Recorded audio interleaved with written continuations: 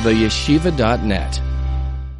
There is a famous statement that the rabbis, our sages, the Chazal make in Gemara and Tractate Tainus, Maseches Tainus, Daf Chof Tes, page 29 in Tainus. The Mishnah says that 5 great calamities occurred to the Jewish people on the 9th day of Tisha B'Av, which now begins the era of the period of the 9 days. And one of them is B'Tisha B'Av Nigzar Al Avosenu Shelo Yikonsu La'aretz. On the 9th day of Av was the decree on our fathers, our forefathers, not to enter into the promised land. Pasuk says that Moshe sent the spies in Parashat Shlach to scout the land. They were there for 40 days, and they returned, and they dissuaded the entire nation from entering into the land. The story is well known. The Pasuk says that Vatisa kol ha'eda vayitnu es koilon vayifku ha'am balayla hahu. The whole community raised their voice and broke out into sobs, weeping profusely on that night. That night. So Rabbah said in the name of Rabbi Yochanan that it was Tisha B'Av. That night was the 9th day or night of the Hebrew month of Av. Moshe Rabbeinu sent the Meraglim on the 29th day of Sivan, Chof Tes Sivan. They spent 40 days surveying, visiting, spying on the country. They return back to the desert 40 days later, and they create mass hysteria. The people are weeping, they are sad, they're broken, they're devastated, and they basically say that we will all die. Why did you take us out of Egypt to die? So Rabbi Yochanan said that night was Tisha B'Av. Amar lahem HaKadosh Baruch Hu, Hashem said to them, Atem b'chisem b'chiyah shel chinam, v'ani koveya lachem b'chiyah l'doros. Meaning, you have wept, you have cried in vain. You're crying, your tears were b'chinam. What do we mean b'chinam? B'chinam means they were in vain. There was no real reason for it. And therefore, because you wept in vain, I will establish this day as a day of weeping for generations. Atem b'chisa b'chiyah shel chinam, v'ani koveya lachem b'chiyah l'doros. I am establishing this day as a day of weeping for generations. Indeed, that day, the 9th of Av, that day when the Jews wept the first time in the desert as a result of the report and the fear and the dread that the spies inculcated in them, has become a day of tears because of the calamities that occurred on that day throughout history. So Jews have been crying on that day since. Yet, when you think about it, this is, I guess, a statement probably many people in this room have heard. Maybe when you learned Chumash, or when you learned about Tisha B'Av, the famous statement, you cried in vain, but you will indeed cry one day. You will indeed cry generations on this day. When you think about this, however, let me ask you, what is the emotion that comes up in you if your mother would speak to you this way? Or your father would speak to you this way? Or your spouse would speak to you this way?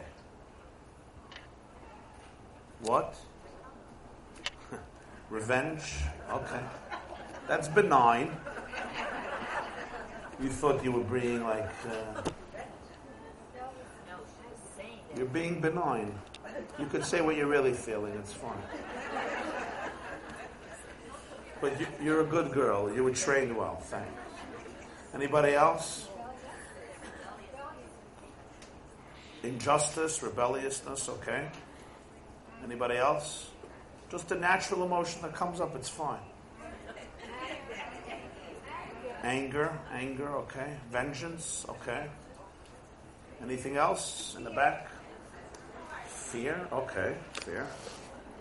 Do you want to discuss every emotion? I mean, all the emotions, okay? It seems at first glance that there's an unfairness in the statement. It seems unfair.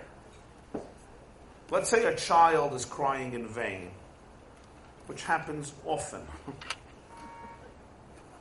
They're crying. Why are they crying? They decided to cry. Maybe it's a fear that is unfounded. It should have not been there. Okay. So what do you tell this child? Because you're crying in vain, let me take out a belt. Let me beat you. So now you'll have a reason to cry. Okay. Genius. What type of response is that? So he or she is crying in vain. There's a reason for it. They need to be rehabilitated or heal from that condition, from that state of living in an illusion, living in perceived fear and dread that is unfounded, a lack of appreciation, a lack of faith, a lack of gratitude, a lack of awareness. Whatever the Jewish people were experiencing at that time, where 10 spies could really derail their entire destiny, derail them from their course, squeeze out the vitality and the life of their future promise, which is what happened. What is the nature of this response? Is this an educational response? Is this a pedagogical response? If you watched a principal do this to students in a school, you would come home and tell your husband what about this principal? If the kids start complaining, they go on a trip, right? And they complain about lunch. Peanut butter and jelly instead of salami. Remember those days? And they're complaining and complaining. It's horrible. We're going to starve to death. We're all going to be dehydrated. We're not going to come home. So the one running the trip, the teacher, the principal that counts, says, okay, you're crying for no reason. But therefore, I'm going to make you cry for a reason.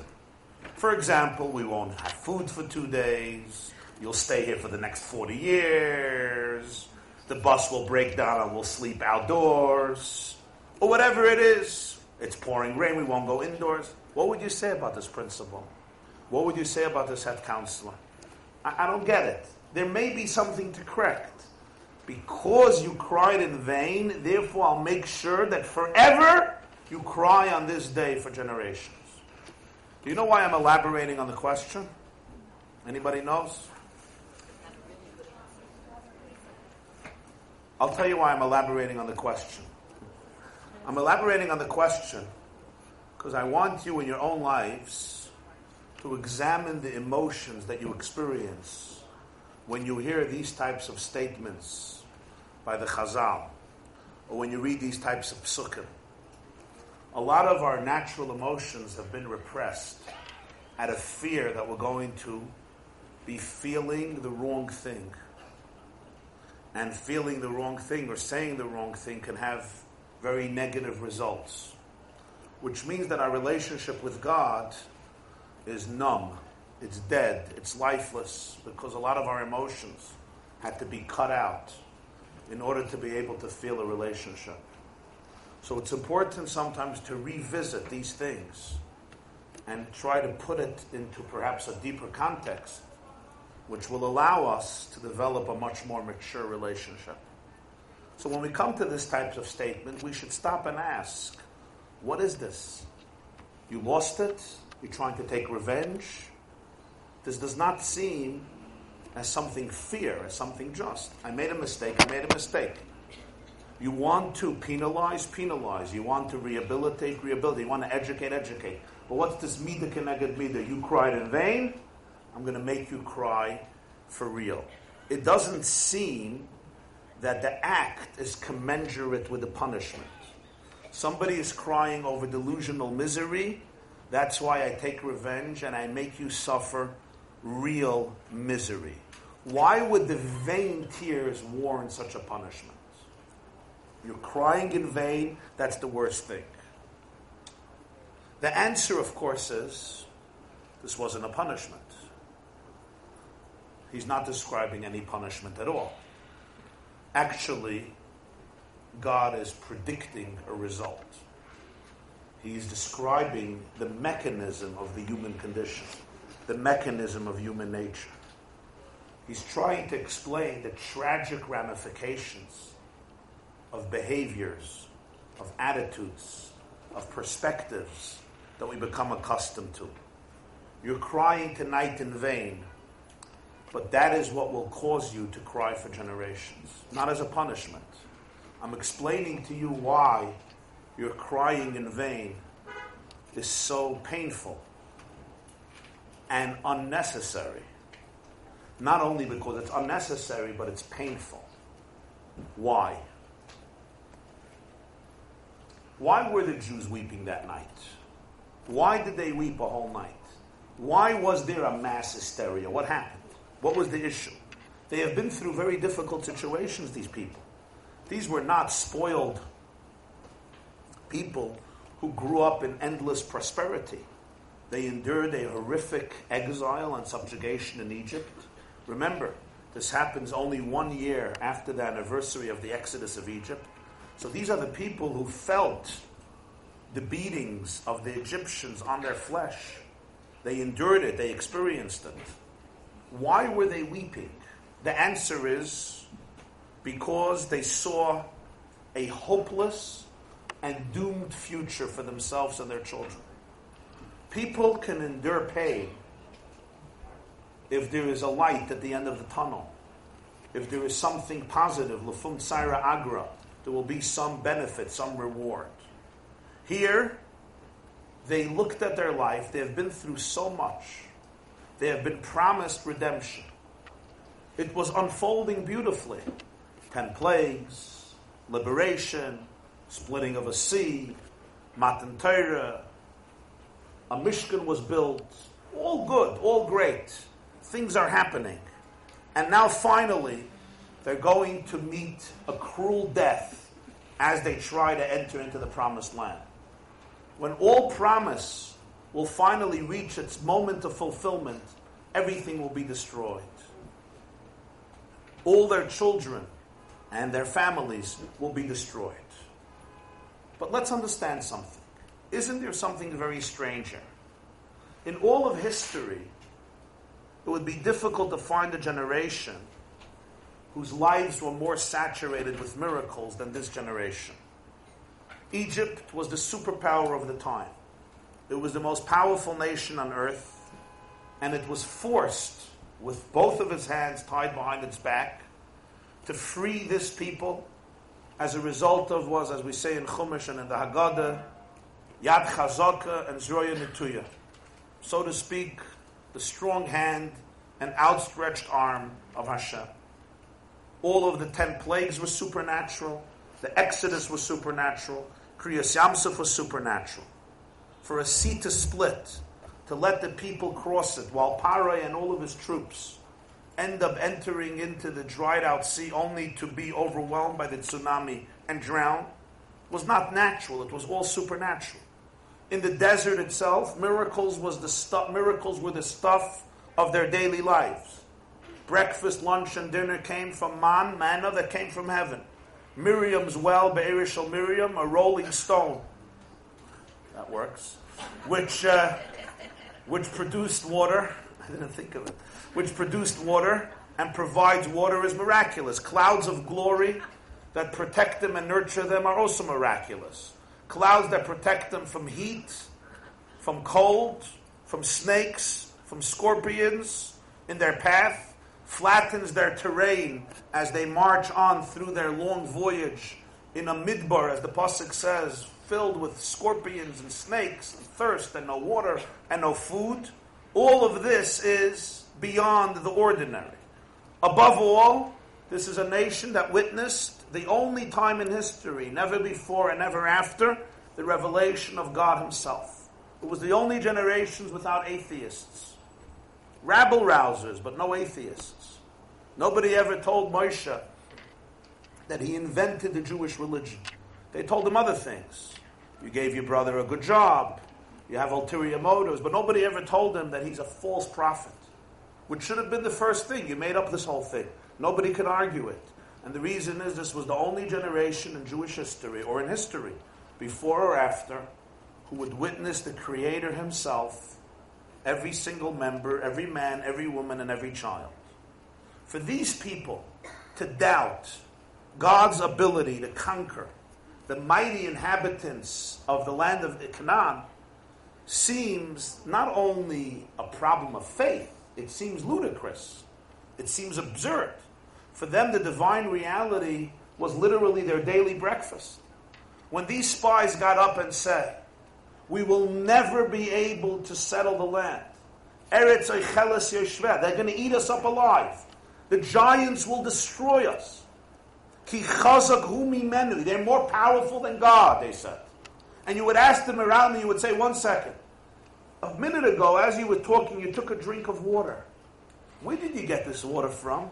Say, oh, we have here the Rolling Stone. Really, how did that happen? And by the way, what do you eat for dinner before you're driving, before this whole speech? Oh, we have manna. From where? It comes down from heaven every morning. Really, how does that exactly happen? A year ago, you were in Mitzrayim. How did you get out? How did you get out? And the answer, of course, would be, again, L'mayla M'derech HaTeva, beyond Teva. So this very people that witnessed all this is not a story that they heard from their Baba, or their Zayda, or their fathers, or their mothers. This is a story. This is a year after Yetzias Mitzrayim. The story of the spies happened 1 year after the Exodus of Egypt, a year and 2 months later. They left Mitzrayim, Tesvav Nisan, the Meraglim were sent. Next year, Chav Tes, they came back to Tisha B'Av.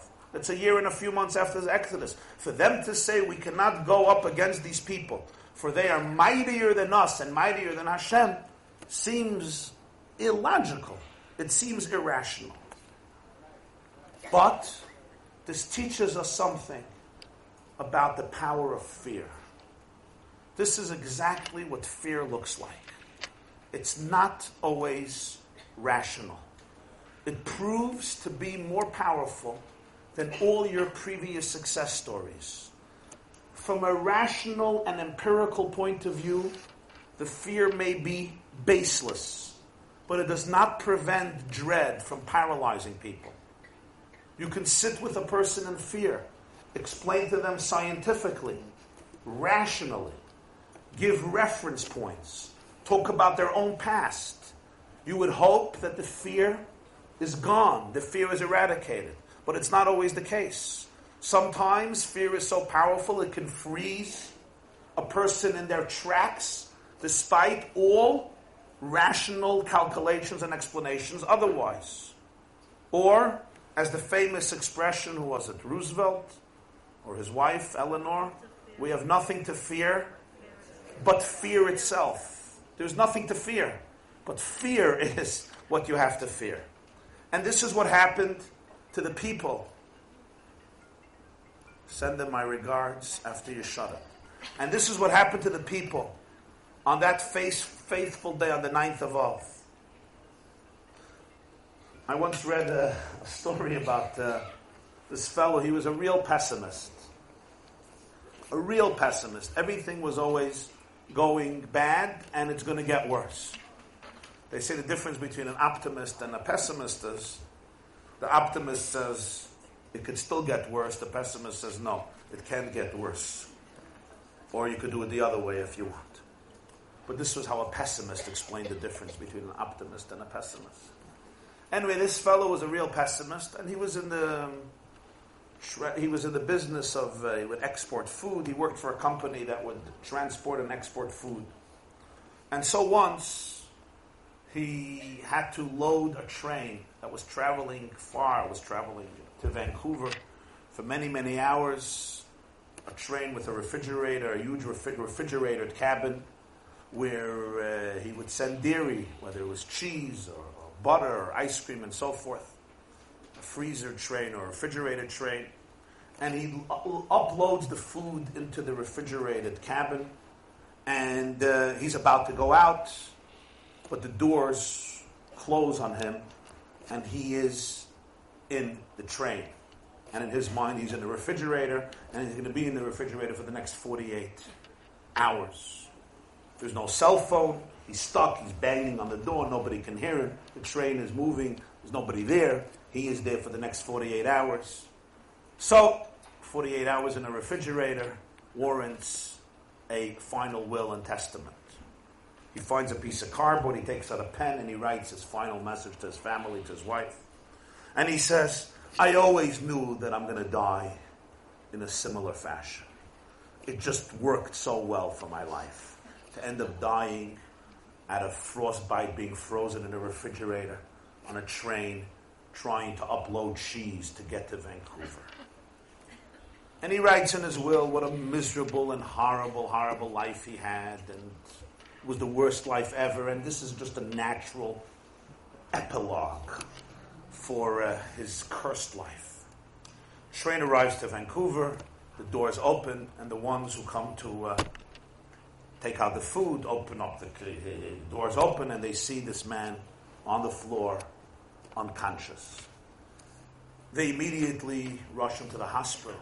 They can't figure out why he's unconscious, because the refrigerator was off. But this describes the human condition so acutely. He decided that the future will be cursed, and that became the mindset that defined the reality. Somebody once told me a line. He said, if you believe you can, or you believe you can't, you're right. If you believe you can't, you're right. You can't. You're right. You won't be able to. If you believe you can, you're also right. Objective reality, in so many instances, is absolutely determined, or at least heavily influenced, by the person's energy that they bring into the reality. We used to think this is pop psychology. It's cute stuff that a grandmother or a therapist or a nice rabbi will tell people in order to, you're anyway going to end up in misery. Why not at least think it's going to be good? There's the famous line of the Tzemach Tzedek, who told one of his disciples, Tracht gut, wird sein gut. Think positive and it will be positive. But what does that really mean? Why? Either it's going to be negative or it's going to be positive. How do my thoughts affect reality? Today, however, even in the world of science and physics, we know that there's an underlying consciousness at the core of reality. Reality, in its deepest place, is made up of letters. It's made up of energy. It's made up of thoughts. It's made up of words. And therefore, our own thoughts, our own observation, our own experience of reality affects reality. On a level of what's known as quantum mechanics, subatomic particles, your observation of the particles defines their behavior. It's pretty crazy stuff. But the fact is, I spoke about this Sunday at length in my share about the quantum eraser on the yeshiva.net. But the point is, it happens to be that there are certain parts, what's called subatomic particles, that behave in a certain way as long as you don't observe them. The moment you observe them, their behavior is transformed. This drives physicists crazy. It literally drives physicists crazy. Before you observe them, they behave in a paradoxical fashion with no problem. They move clockwise and counterclockwise simultaneously. We don't know how. They behave as particles, like marbles, and they also behave as waves. The moment you observe them, they collapse into one state, and they refuse to be who they are, because you observe them, you challenge them to collapse into the state that works according to your observation. Now this is, from a pure secular point of view, the language in modern physics. The observer completely defines the reality. They used to ask a question: if a tree falls in the forest and nobody is there, does it still make a sound? Right? It's like somebody once asked me a different type of question. He said, a guy asked me if I have an opinion in the forest and my wife is not there, am I still wrong? I told him, you're a moron, because why would you think you're right? He said, because my wife didn't hear what I had to say. I said, you think she doesn't know your opinion just because she's not in the forest? She smells what you want to say. It's fine. So therefore, you're automatically wrong. But I don't know if that works with quantum mechanics. That's of different genre of conversation. But does the tree make a sound? And of course, it's like, isn't it a foolish question? Of course the tree makes a sound. But today we know, of course not. The tree does not make a sound if it falls in the forest and you're not there. The definition of a sound is the way your ears experience the fall of the branch or the fall of the tree. In other words, it's always a marriage between the objective reality and my perception of the reality, the faculties within my physiological system that absorb this reality and interpret it in a particular way. Physicists today love saying this statement. I know it's going to sound very strange, but they say it constantly. They say it, and that is, some of the biggest physicists will say, the moment you leave your house disappears. It's non-existent. Unless you left your teenager there. Then your house continues to exist in their mind. Now you'll say, what do you mean your house doesn't exist? This is like ludicrous statements. I'm still paying electricity bills when I'm not there. Why doesn't the electricity company and the gas company and the bank and the IRS know that my house doesn't exist when I'm not there? Okay, of course, on some level we all understand. What they mean, however, is all of existence is a marriage between reality and my perception of reality. The house exists because we perceive that the house exists. That is the definition. Now, we happen to live in that world where we perceive certain things a certain way. So when he says, Tracht gut wird sein gut, this is a very profound idea in science, in physics, in theology, in philosophy, in Kabbalah, in Torah, in Chassidus, in Emunah. It's a profound idea about the nature of reality. Reality is deeper than we imagine, but our thoughts are much deeper than we can ever imagine. We are much deeper than we can ever imagine. So therefore, whether you believe you can or you believe you can't, you're right. So what happened to the people on that fateful night of Tisha B'Av? All compelling evidence said that they can enter into the land. The ruler of the world, Hashem, instructed them to enter the land. But they were overtaken by titanic fear. I guess that works too. They concluded that their future was bleak. It was cruel. They were powerless. And when I really believe I'm powerless, you can prove to me that yesterday I had tremendous success, but I become paralyzed. They were crying in vain. When they were crying in vain, Hashem said, you're going to cry for generations, not as a punishment. But let me explain to you what happens when people cry in vain. You wept in vain because you don't appreciate who you are. You don't appreciate your power. You don't appreciate that you're an ambassador of God. You don't appreciate that you're a prince of infinity. You don't appreciate that you were sent on a mission to conquer your promised land and settle it. And if you're an ambassador of the creator of the world who's limitless, you assume that limitlessness. Or as the Gemara puts it in Kiddushin, Shluchai shel Adam k'maisai. The messenger of a person assumes the status of the one who sent him. In this case, if the soul was sent as a shliach or shlucha of the master of the world, the soul has the qualities, the infinite characteristics of the one who sent it. But now I am overtaken by fear. A demonic thought entered into my psyche that says, I can't. I'm weak. I'm nerdy. I'm a loser. I'm a victim. I'm so frail. There's no hope for me. There's no future for me. What do I do as a result of that? I actually snuff. I take the soul out of me. I take the vitality out of me.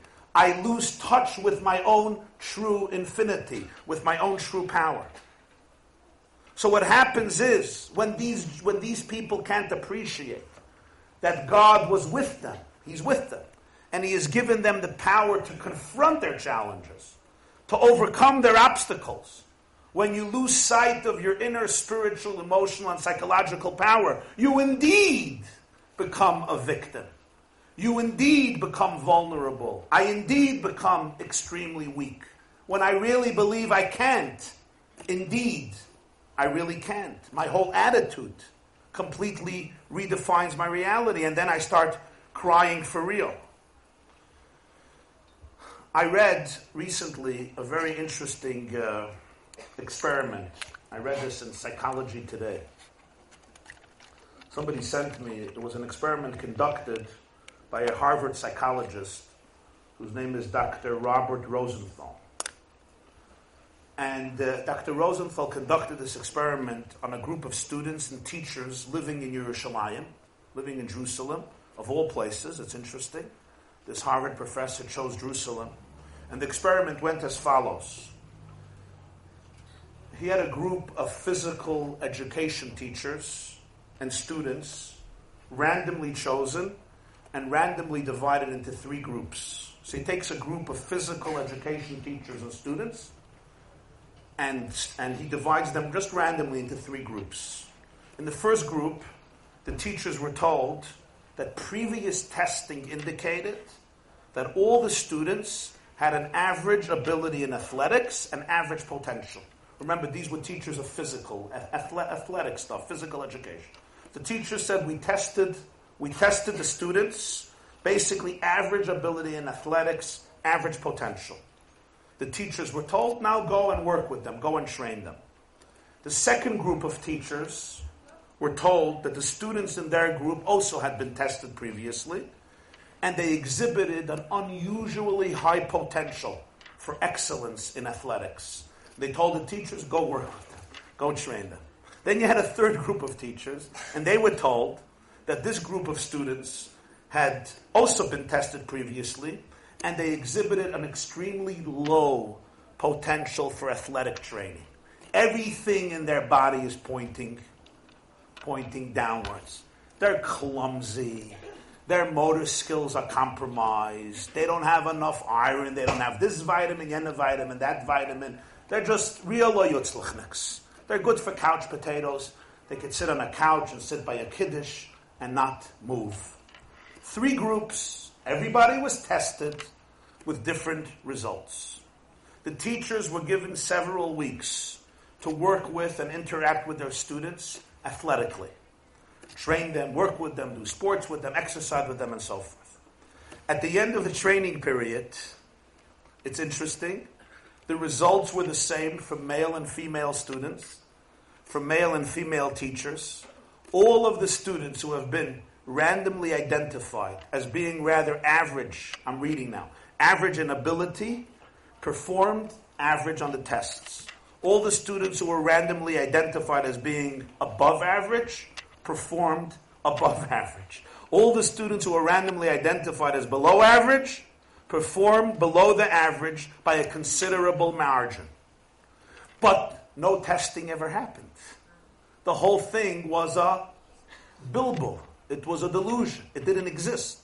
The results of the test showed him, as he puts it, Dr. Rosenthal puts it, what the teachers thought their students' ability was, and what the students themselves thought their ability was, went a long way towards deciding just how well they performed as athletes. What was so special about this experiment? You're dealing here not with the psyche alone. You're dealing here with athletics. You're dealing here with a very tangible, empirical, physical arena. Athletics is not only minds in the game, it's not only attitudes. Some people just play basketball different than other people. Some people can run, some people can bike, some people run marathons, and some people sit by bar mitzvahs, by the Viennese tables. It's just, we all know this is not just a mind game. There are different types of bodies and different types of dispositions. So what psychologists claim to be true in the emotional arena or the psychological arena suddenly emerged so powerfully in the physical arena. The concept of a self-fulfilling prophecy. So basically you have students in classrooms, workers in shops, patients in therapy, or athletes on the field, all do better. And what makes them do better? When the person in charge expects of them to do well. When they themselves expect of themselves to do well. They see it in their potential. They see it in their horizon. They see it in their vision. One's own self-esteem, one's own self-image, what someone thinks of himself or herself, what I'm capable of, what I'm not capable of, is a crucial factor, not only in you having a better night's sleep, but actually predicting how things are going to emerge in a person's life. How I actually live, what I actually make of myself. Which brings us to the next step, and that is, why was it the 9th day of Av? This day, from all days, Tisha B'Av, the 9th day of Av. And it's a conclusion of a period known as 9 days. Tisha Sayamim, the 9 days. Rosh Chodesh Av is the first day of the 9 days. And as we know that the end is the 9 days is Tisha B'Av, and they have a special status in Halacha. It's things we do all year that we don't do in the 9 days. The 9 days has a special status in Halacha. Is this number just chosen randomly? You start with the beginning of the month and you go 9. The truth is that every soul consists of 10 koiches, 10 faculties. Chachma, Bina, Das, Chesed, Gvura, Tiferes, Netzach, Hoid, Yisoid, and Malchus. Number 10 is Malchus. Chachma is conception, the lightening moment, inspiration. Bina is comprehension. Das is application. Chesed is the ability to love, give. Gvura is discipline, the ability to discipline, hold back. Tiferes is empathy, beauty, empathy. Netzach is victory, the ability to win. Hoid is perseverance, consistency. Also surrender, hoida'ah, surrender, submission, acquiescence, humility. Yisoid is communicativity, bonding. And then there's number 10. Number 10 is Malchus. Kingdom, royalty. Every soul has 10 fuses, 10 lights. These are the 10 building blocks of the soul. Every thought, word, or behavior of yours is a child of one or a combination of one of these factors. It's either your chesed or your gvuri, tiferes or your netzach, your hoid or your soid, your chachma, your bina, your das, or your malchus, or a combination of a few. Each one can be employed constructively, each one can be employed destructively. You have chesed that is awesomely promising and lovely, and you have chesed that can deteriorate, that can destroy, can undermine. The same is true with every other one. Empathy could be one of the most powerful tools of emotional bonding and one of the most powerful tools of manipulation, etc. Then we come to number 10. Number 10 is Malchus. What is Malchus? Malchus is aristocracy, kingship, royalty. What is that in the soul? It's basically a profound sense of internal dignity, a sense of Malchus. I am a king, I'm a prince, I'm a princess, I'm a queen. It's a sense of majesty that stems from where? Where do you get this from? Where does one get their midah of Malchus from? Some people need to get it from controlling other people because they don't have it within themselves. The less I have it, the more I need it from other people. That's where I get my Malchus from. A lot of control freaks, a lot of narcissists, a lot of arrogant people are really so humble to a fault. They feel themselves as such nothingness. They feel themselves as, that didn't work. They feel themselves as so worthless, as so valueless, that the void of internal emptiness is infinite. It's like a bottomless pit. You know, you pour, and it just always goes out. The more compliments you get, the more you need it, because there's just nothing there. There's nothing there internally. What is real Malchus? What is healthy Malchus? Malchus comes from the fact that deep down, a soul that is in touch with truth knows that it matters. It matters. Those words seem delusionally simple. They're not. Do you really, really deep down believe that you matter? Do you really believe that your dignity is unwavering and uncompromised? Do you really believe that you truly exist? Now you'll ask me, who doesn't believe that they exist? Plenty of people. We exist, but here's the question. Is my existence a distraction of my feeling that I don't really exist? Or is my existence an expression of genuine existence? Two lives, they're both living, but it's completely two different lives. One is trying to distract themselves from the feeling that they don't really exist, and one is actually living existence. Does anybody know what I'm talking about? Because if I would be sitting with men, I would have to do this for another 2 hours and explain myself. Okay. It's very clear? Is it too clear? So here we come to a Mishnah in Pirkei Avos. The Mishnah says, Yihi chvoid chavercha, chaviv alecha kishalach. The kavod, the glory, the respect of your friend should be as precious to you as your own kavod. And then he says, Moira rabach kemoira shamayim. The fear of your Rebbe should be like the fear of heaven. Now, both of these statements in Pirkei Avos that is learned in the spring and many kehillas in the summer are difficult to understand. The same Pirkei Avos says, Hakina hataiva v'hakavod motziin es adam min ha'olam. People who live with jealousy, with addiction, with cravings, and with the need for people to honor them, they're not really alive. It's very distracting. It takes them out of the world. Here the Mishnah says, the kavod of your friend should be as beloved as your own kavod. Your kavod is beloved to you, that's how you should see the kavod of your friend. But the Mishnah Pirkei Avos says, you should transcend even the need of your own kavod. So the Maggid of Mizrich gives the following interpretation. He says, we misread the Mishnah. We think the Mishnah means the kavod of your friend should be as precious as your own kavod, which doesn't mean on a literal level. In other words, you should respect somebody else like you would want respect. He says there's a much deeper interpretation. The kavod that your friend gives you, the kavod of your friend should be as precious as yours, means something else. I'll give an example from my own life. I lecture a lot. Sometimes people listen, sometimes people sleep. Sometimes people listen, sometimes people text. At the end, sometimes people applaud, and sometimes people say, thank God it's over. Once in a while, there could be a standing ovation, which is very unique for a Jewish crowd. Non-Jewish crowd happens often. Jewish crowds, usually, shkoyach. Shkoyach, shkoyach. That's the best you'll get. Shkoyach. Sometimes someone will say, not bad. Not bad. Which is a very, very loaded compliment for Jews. Jews have a hard time really expressing gratitude and compliments. Shkoyach is a beautiful, safe word. It's not vulnerable, doesn't mean anything. Shkoyach, shkoyach, shkoyach, shkoyach, shkoyach. So, it's just the way it is, right? So now, assume I finish a lecture, and no applause, no standing ovation. So I go home and I'm feeling empty.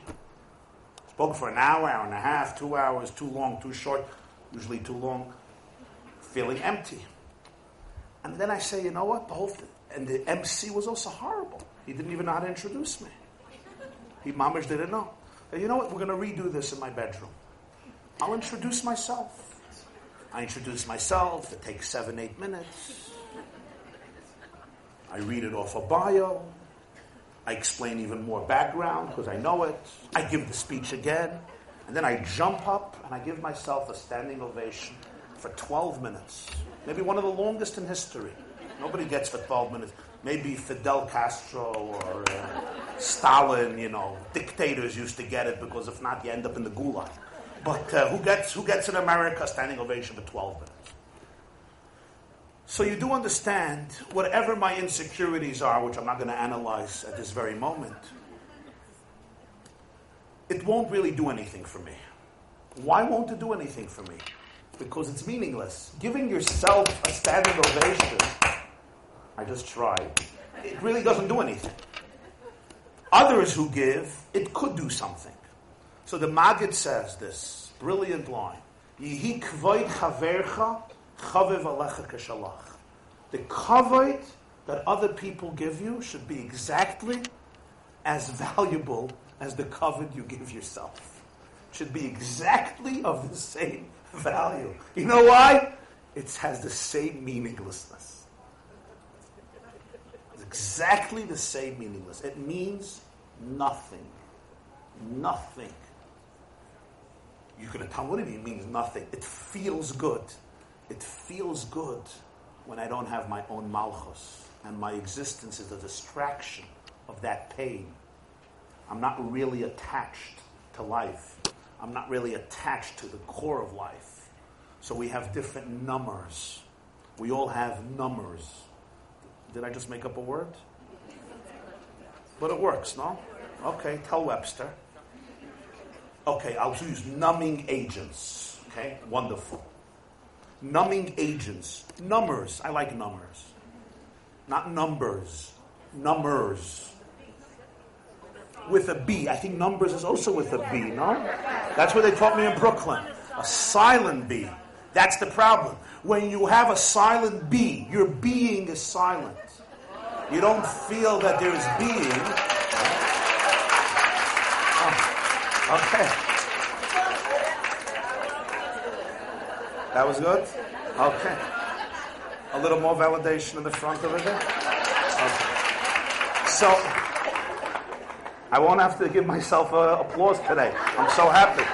I could cancel my therapy today, my applause. Can I go eat too? When being is really eclipsed, I don't have it. Shakespeare says to be or not to be, that is the question. I would say to be or to be not, that is the question. And when the person's absence of existence, absence of being, is so present, it creates the need for the number in order to be able to avoid that pain. So the Maggid says, what are you looking for in that kavod? Compliments don't create you, and criticism doesn't destroy you, but they work together. When compliments create me, criticism destroys me, because my life is defined by your validation of it or lack of validation of it. Some of us are unaware of this, but we live our whole life in that pattern. It's so instinctive, it's so unconscious, it's so natural, we don't even realize we're doing it because we had to make that decision so many years ago. But suddenly you wake up one day and you become aware. When you start using the muscle of awareness and you start, you familiar with that muscle, anybody? You can't always get it in the gym.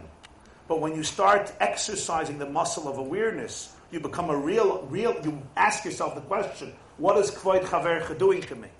Which continues, Yehi Moira Rabach Kamoira Shamayim.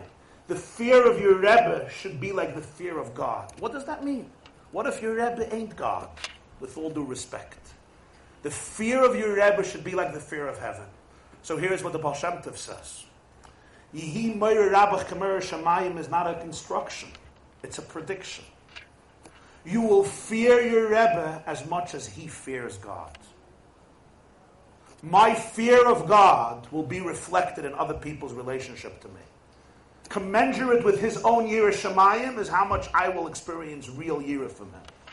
If he's just a control freak, never mind a crook, or just a clueless whatever, that will express itself in one level of Moira. Unless you're just a brainwashed, indoctrinated cult member. But if his Yirah of Shamayim is very real, is very profound, then your Moira Rabach will always be a reflection of his Moira Shamayim. Always. And you see it. You see it throughout all of history. If you don't see it today, you'll see it tomorrow. If not tomorrow, you see it in a year. Everything comes out, especially in this generation. Everything comes out.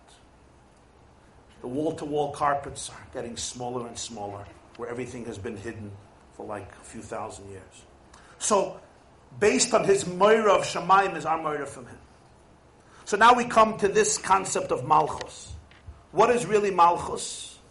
It's the Malchus is the sense of unshakable dignity. That is the quality that every soul deserves. Every soul has it. Every soul has it innately. But some of us feel we lost it as a result of various things we heard or we experienced growing up, which prove to us consciously that not only are we not kings or queens or princesses, we're not even shmatas. We are less than doormats. I met a young man a few days ago, and he told me the story of his life, very painful story. I'm not going to elaborate on the story right now. I just want to tell you explain to him, why do you think you did all of this? And he says, I'm going to say this very, very briefly, you should bring out the point. He was molested as a child by 4 different people, including a sibling, a brother-in-law, a guest that his parents brought into the house, and the gabbai in shul. Okay? And they did this from the age of 6 till the age of 13. 4 people from the age of 6 till the age of 13. I know some people sitting are uncomfortable when I speak about this, but not to speak about this is a crime against humanity. So that's why anybody who knows about this is not allowed to not speak about this. One has to speak about this again and again and again for awareness. If not, it's like samoid al dam reyacha. Like if I would know somebody has a gun in your child's school, and I wouldn't want to talk about it at a shir not to make people uncomfortable. So he tells me, now he's in his 30s, how his life played out after that. Smart person, deep, sensitive, spiritual, talented, handsome, skilled, athletic, good, a real, what's the word? A geschickte Mensch, a tichtike. What do you guys say? A teugliche. Really, really efficient, but completely destroyed. Can't do anything. So I asked him, why did it play itself out in the way? He told me different things he got involved in, and he said, very simple. My psyche tells me every morning that for me to have value in the world, I have to basically be raped. That is my value. By me being used, abused, that is my purpose. I say, but that's ludicrous. He says, you're talking here. This is my existence. I said, but do you understand that I'm right? He says, yes, but it doesn't matter. This is my experience. It's in his bones. That is a person that can't experience his malchus. Can't experience. How does one get that back? How does one get that restored?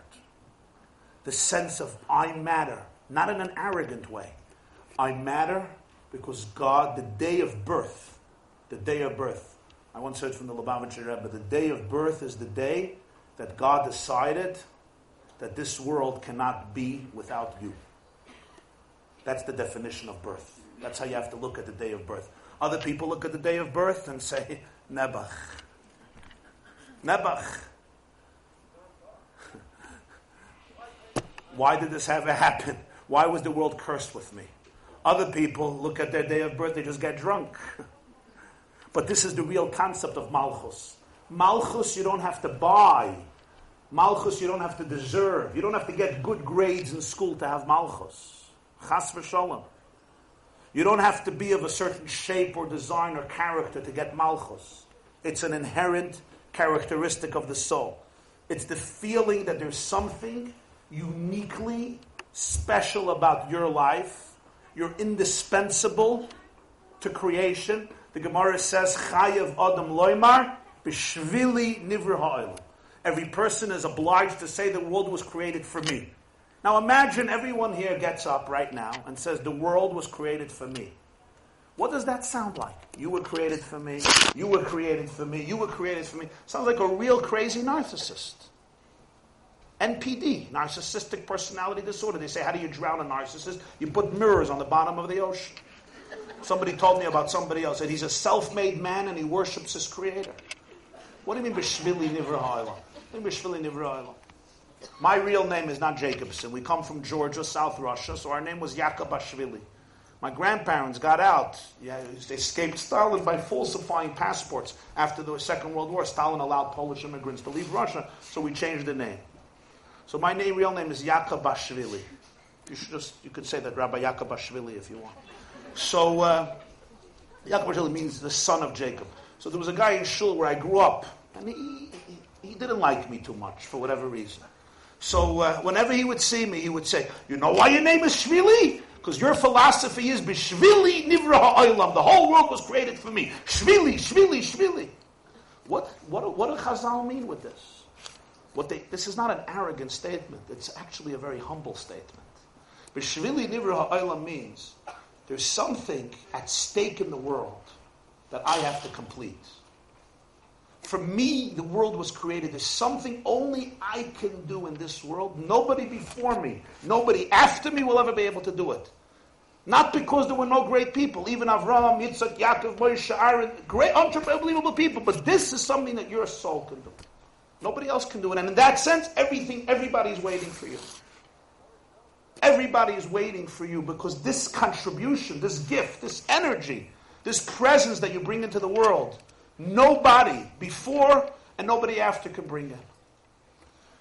They say the story that Mozart once conducted a symphony in Austria. So the emperor came. His name was Emperor Joseph II.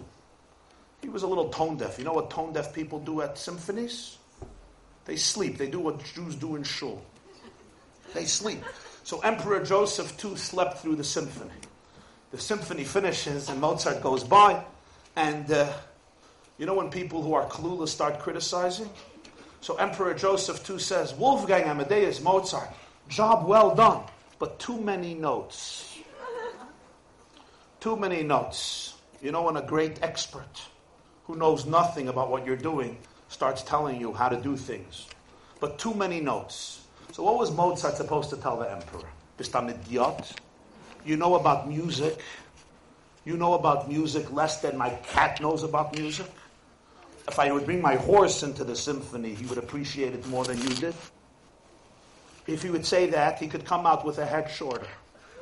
He would tell the emperor, why don't you stick to your business and let me do my business? He couldn't say any of this. So how do you respond to an emperor who slept through your symphony, understands in your genius less than, as they used to say in Yiddish, a katz in the Levana, and tells you too many notes? So he says, yes, Your Majesty, which one do you suppose I cut?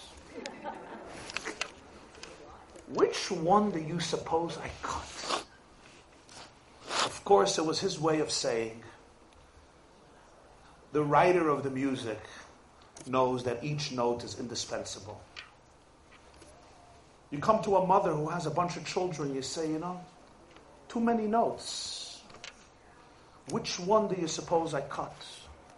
That is how a principal, how a teacher should look at children, at students.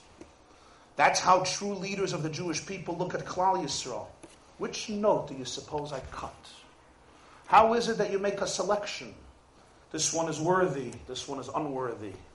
This one is good, this one is bad. This one is going to make it, this one is a loser. Tell God, tell him which note he should cut. Tell him, which note do you suppose I cut? Who defines which note is indispensable to the divine symphony and which note is just superfluous? You're just a burden on the cloud. All you create for us, problems. This only comes from the ignorance, from the cluelessness of the person who's not sensitive to music. The person who understands nothing of the perspective of the writer, the conductor, and the director. That is the concept of B'shvili Nivra Ha'olam. Hashem tells Moshe Rabbeinu by Matan Torah, Ish lo yale imach, come up on the mountain, and nobody should come up with you on the mountain. Gam atzayin v'habokar al yira mula harahu, alone on the mountain. So the Degel Machane Ephraim, the grandson of the Baal Shem Tov, says, everyone climbs on the mountain, and when you're on the mountain, you have to understand that you're alone on the mountain. There's something on the mountain that nobody else could share. Only you. You're alone on the mountain in your relationship with history, in your relationship with God, in your relationship with truth. This is what Malchus represents in the soul. The idea that I have a soul that is absolutely sacred and divine, its inner value cannot be compromised. It's when I say in the morning, Elokai neshama, shenasata bi tahirehi. Tahira means my soul is pure. In Aramaic, in Zohar, tahira means light. My soul is light, it's bright. It's luminescent. It's a ray of infinity. It's a ray of the divine. Nothing can extinguish that flame. Nothing can destroy that light. What is at the root of all self-destruction? At the root of all self-destruction is the destruction of your own malchus. When my malchus is destroyed, when my dignity is violated, physically, emotionally, psychologically, or spiritually, I am left only with 9 days. I am left only with 9 qualities. Those 9 qualities are big. Chachma, Bina, Das, Chesed, Gvura, Tiferes, Netzach, Yisod. I'm looking at a person. She's talented. She's brilliant. She's beautiful inside and outside. She's skilled. She's extraordinary. But there's only 9 days. There's no 10th. Because the dignity has been violated, has been destroyed in her own consciousness or in his own consciousness, lacking our inner, unwavering sense of dignity and worth. When that part of you, that part that feeds your sense of self-value is compromised, it's just a matter of time before one's life begins spiraling downward and sometimes loss of complete control in one form or another.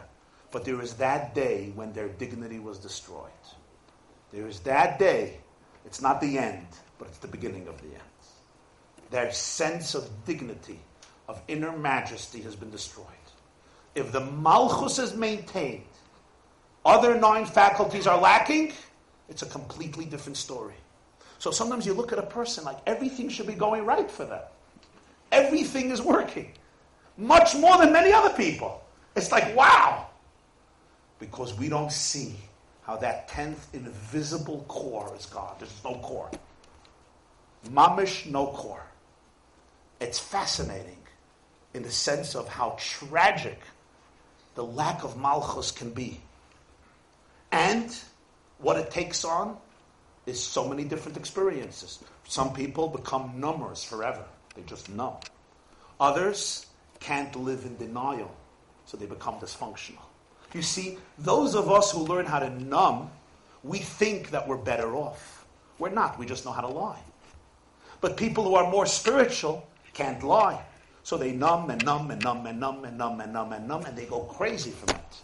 And somehow they have to emerge. In their honesty, all of their dysfunction emerges. Not because they're worse off, because they're more honest. It's much more painful to observe for us, but it's really, they're spitting out what is happening on their core. So there are people who become addicts. There are people who are creative enough to what we call them functional addicts. There are people who cover all their tracks. But whatever the situation is, we use various creative or non-creative methods to deal with this. So a person can have plenty of wisdom, understanding, knowledge, love, discipline, empathy, endurance, humility, bonding. I just said the first 9 faculties, but they're only 9. The 9th day of Av. They're missing number 10. Hasiri Kodesh. Without the 10th dimension, we're missing the foundation of life. Inner security, inner self-worth, inner dignity that makes all the other 9, it gives them their weight. It imbues us with the confidence to use the other 9 faculties with conviction, with a sense of urgency, with a sense of destiny. So Tisha B'Av exists on a collective level. It also exists on an individual level. The loss of Malchus, the loss of royalty, of majesty, liberty. It's the confusion and the depression created over the sense that God is not here. He's not in me. He's not with me. He abandoned me. I'm a loner. I'm lost. I'm nothing. I'm valueless. I'm insignificant.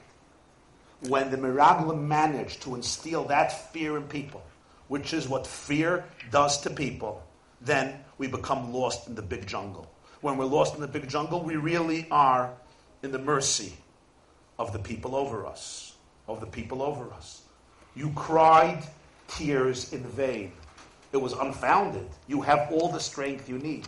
And when you believe you don't have the strength you need, which is why you're crying in vain, because it's not true, you won't have the strength you need. You will become paralyzed. You will not know how to confront reality. You will remain stuck. You will not be able to deal with life. And all that can produce is powerful tears. I once read this very telling you about all these experiments I read, but they're very meaningful. They used to have in Europe a crazy type of circus. It's not really such a nice circus to talk about, but they used to do it. It's a fact. Men and women and children would go entertainment. They're called flea. You ever heard of them? Flea circuses. Little bugs. Basically, the guy who owned the circus needed money. He had to feed all these bugs. He fed them with his own blood 30 times a day. They would just buy it. And he would have them do races on his hands, on his arms, on his stomach, on his feet. They would schlep little paper carriages or cardboard carriages, and these bugs would race, and mosquitoes and fleas would race each other. And people would come, and they did it for many years. It stopped, I think, in the 1940s. Part of it was pretty grotesque that he had to feed them with his own blood 30 times a day. It wasn't a very aesthetical circus, let's put it that way. Now they even closed down the Ringling Brothers, I see, because of how they're treating the animals. So even that became non-aesthetical. I don't know what people are going to do, Chalamoyed. I guess they'll have to play on the iPhones. That's going to be a wonderful replacement, So,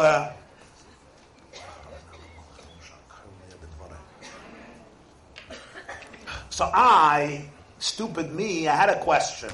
If I was a bug on your hand, I would fly away.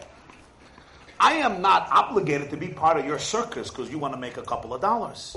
Bugs fly away. How does he keep them in the race? I'll go to Shailen, eh? Good question. So I researched it a little bit. It didn't take me long, but I researched it. And then I found out. You know what they used to do? Listen to this. They take the bugs, they put them in a glass box. Okay? There's a lid on the top. And what does the bug do? Tries to fly out.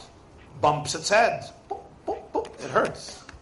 You try flying into a glass lid, it hurts, right? They get headaches.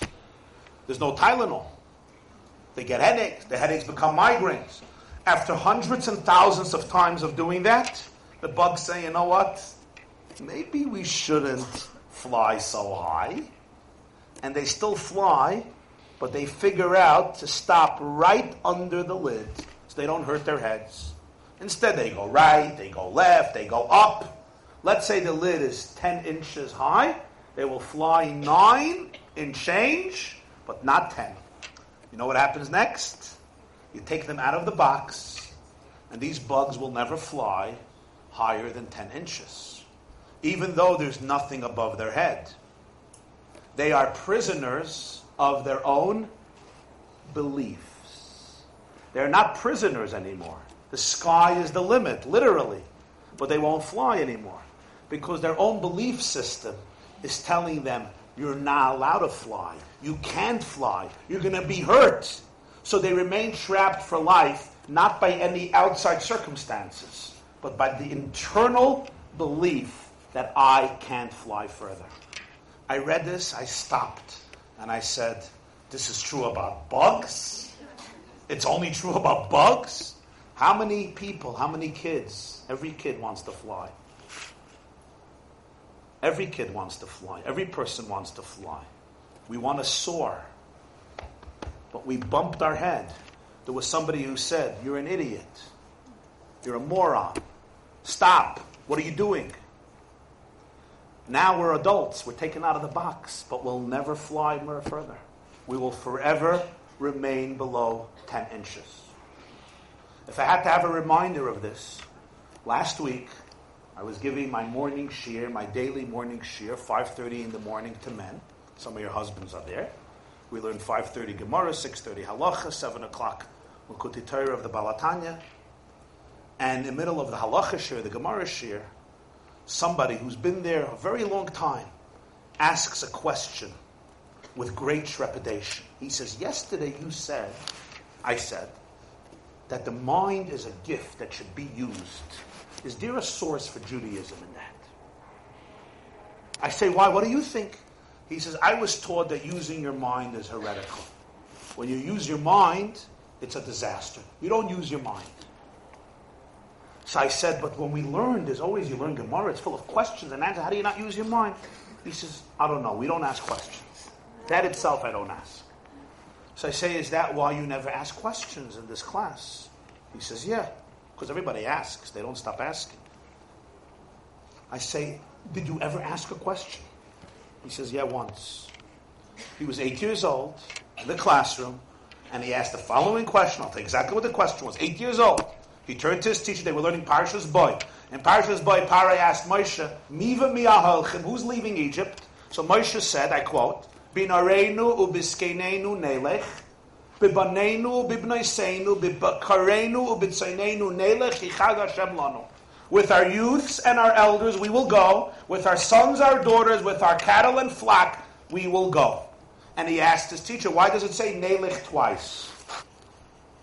It could have said, Binareinu ubiskeneinu, bibaneinu bibnoseinu, bitzaneinu bibkarenu nelech.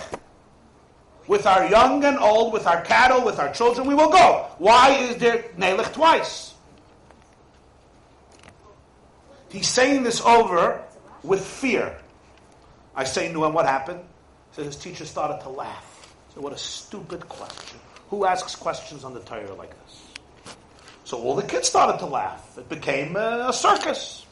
He says, for the next 8 years, whenever there was a stupid question in the class, it was called the Binaraini Biskanaini Nelech question. For 8 years, this was the paradigm for stupidity. I say, what else happened? Did you ever ask a question again? I never asked a question again in my life. I'm learning, ever. So one of the first times I'm asking a question. So I spoke for the next 45 minutes about that.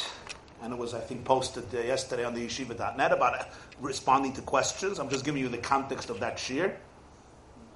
My response to that. I looked at him and I said, first of all, it's a good question. With all due respect to your teacher, it's a good question.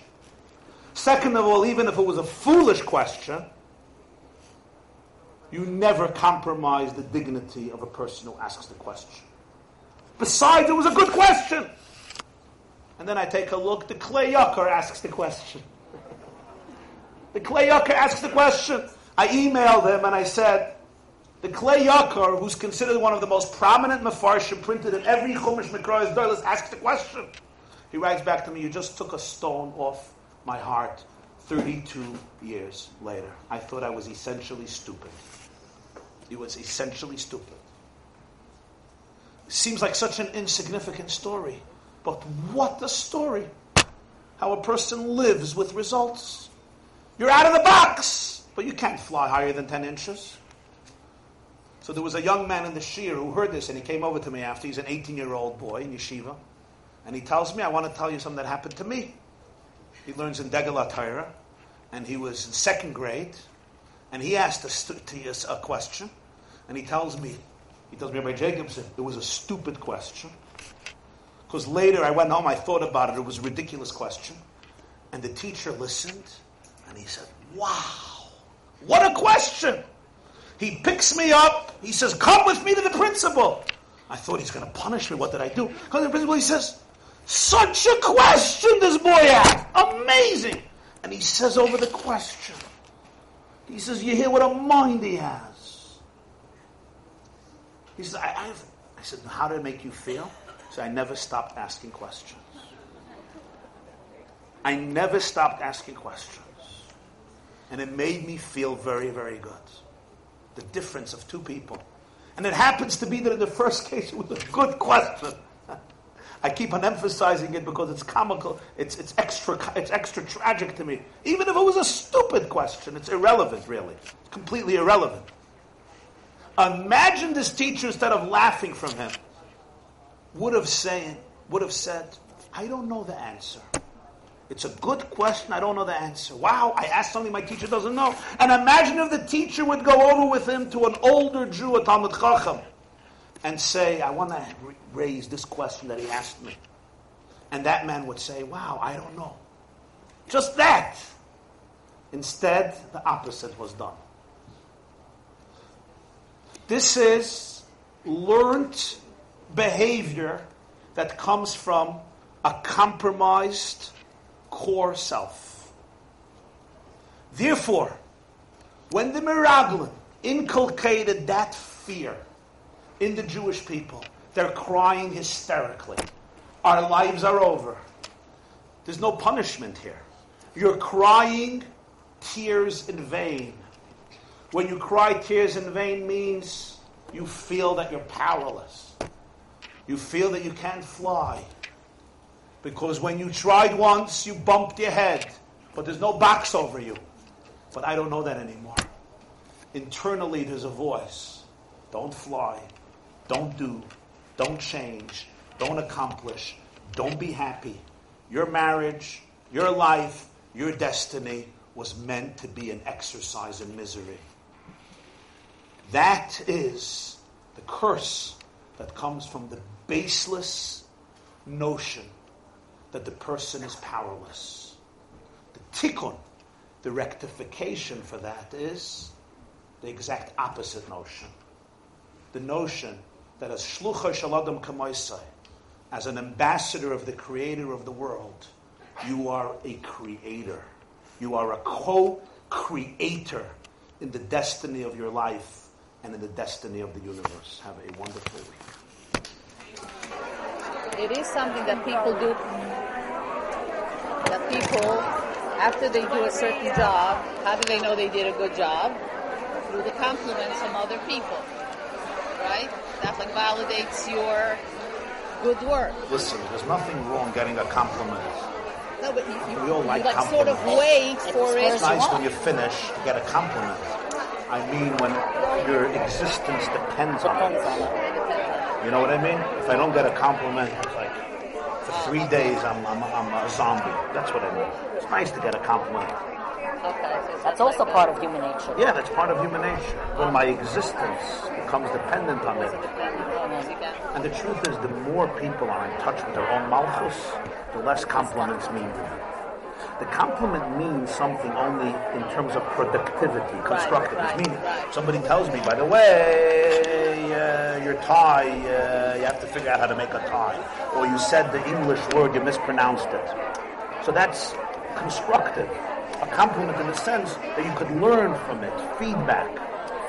That's the value of it. But I'm not talking about that. I'm talking you create something. That's a good thing. That's a good thing. Feedback to know what you're accomplishing or not accomplishing and how you can fix To know it. that I am accomplished. People who are very in touch with their own malchus need feedback, but they don't need a compliment to fill their void. It's a different thing. And it was very You get what I'm interesting. saying? It was very interesting. The two people that you said were asking questions. I went to Beis Rachel, and I have a daughter that went to a Hasidic school. We both had the same question. My question was that when Rivka was in a Kara, why were they misfollowed? Yeah. I asked it from my teacher, and I said, she was a 3-year-old. Why were they misfollowed for a 3-year-old that she was not having children? Yeah. Was she physically like developed, or was she a 3-year-old? Yeah. I got an answer. My daughter was sent out of class. You have a dirty mind. She was sent to the principal. Never again did she ask a question. You both asked she was 3. Why were they misfollowed? Yeah. Which Rashi asks. Yeah.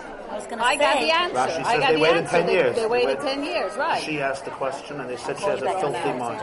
Why is that a filthy mind? She was a 7th grade, but she's a 13-year-old. Why Why was is that it a a filthy filthy mind? mind? Because why was your head busy with such things? 3-year-old kid doesn't have a baby. No, so the answer Why is that's that so it's really the filthy? person who you asked the question to. She has a filthy mind. Right, exactly. But then they transpose it and It was project it onto you interesting that and both of destroy us your had- life. So she was thrown out for this question. And she never asked a question. Never again. And she's a brilliant person. Never again did she ask. Just interesting. Mother and daughter, same question. I got a satisfactory answer. Wow. She was... It's unbelievable. Amazing. Isn't it unbelievable? No, but the whole of Torah is all questions. What? Lo Madaisha Lo Meid. The hug won't undo that. This class is brought to you by theyeshiva.net. Please help us continue the classes. Make even a small contribution at www.theyeshiva.net/donate.